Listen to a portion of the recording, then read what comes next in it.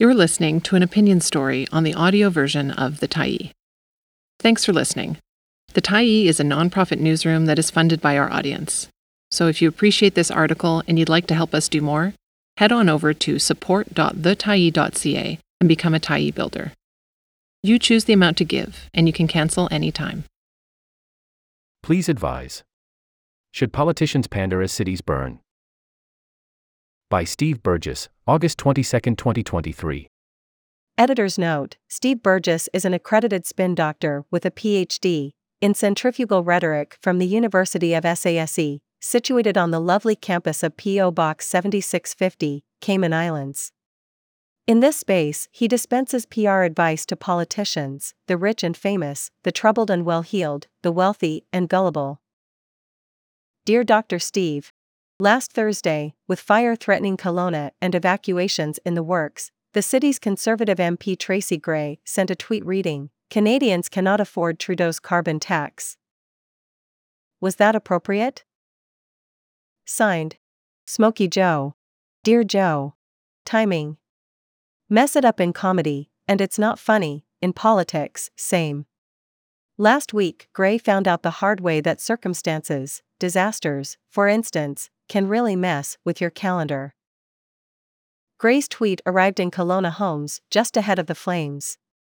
Perhaps Gray should have taken her message door to door. Hi there, neighbor. Time to axe the carbon tax. Also, time to evacuate. Grab your toothbrush. Gray's anti-tax tweet was clearly intended as part of a coordinated conservative media strategy, timed to coincide with her leader's schedule. Pierre Poilievre is in the middle of an Axe the Tax tour, holding anti-carbon tax rallies across the country. Let's hope the Conservatives had insurance for that little plan, because it is now a smoldering ruin. The Poilievre event scheduled for this coming Thursday in Whitehorse has been postponed, due to severe wildfires. The party says, "We have made the decision to cancel planned events and postpone them to a future date." Awkward. Sort of like, our Zombies Aren't Real event is cancelled due to organizers' brains being eaten by persons/entities unknown. It's a cinch Conservatives won't be moving the rally to Yellowknife either, despite plenty of available space. These things happen. Fate does to media schedules what cats do to tabletop objects. The travel-based reality show The Amazing Race made its TV debut on CBS 6 days before September 11th. Trivago ads ran in the spring of 2020, even as the world was closing up tighter than a frightened armadillo. But those were just terrible scheduling coincidences. This carbon tax screw-up is something else entirely. Once again, it proceeds from ideology. These days, there is no good time for climate denial tweets. As John Valiant, author of Fire Weather, tweeted in response to Gray, "This is a dangerous and ignorant position to be taking." Of course, Gray and Poilievre are specifically attacking carbon taxes. And it is possible to make a case that a carbon tax is not sufficiently effective. But the argument usually offered up is disingenuous. Carbon tax opponents like Poilievre don't want to do more, they generally want to do nothing. They are foxes arguing that the henhouse fence is shabby, therefore, down with fences. Freedom for the captive chickens. Dr. Steve has seen a lot of carbon tax attacks over the past week, some cheap, some less so. The cheapest of them simply say, "Look, there are fires and storms and stuff happening. So the carbon tax isn't working." It is probably a waste of time to take unserious debate me. Arguments seriously. But here goes. Those who point to current climate disasters as evidence the carbon tax is a failure are implicitly admitting that climate change is out of control. Yet these are often the same people who will tell you in the next breath that climate change is a hoax, and oppose every other measure intended to combat it. One questions their sincerity. Or to put it in the proper debate format, liar, liar, pants on fire. No, for real dude, drop and roll.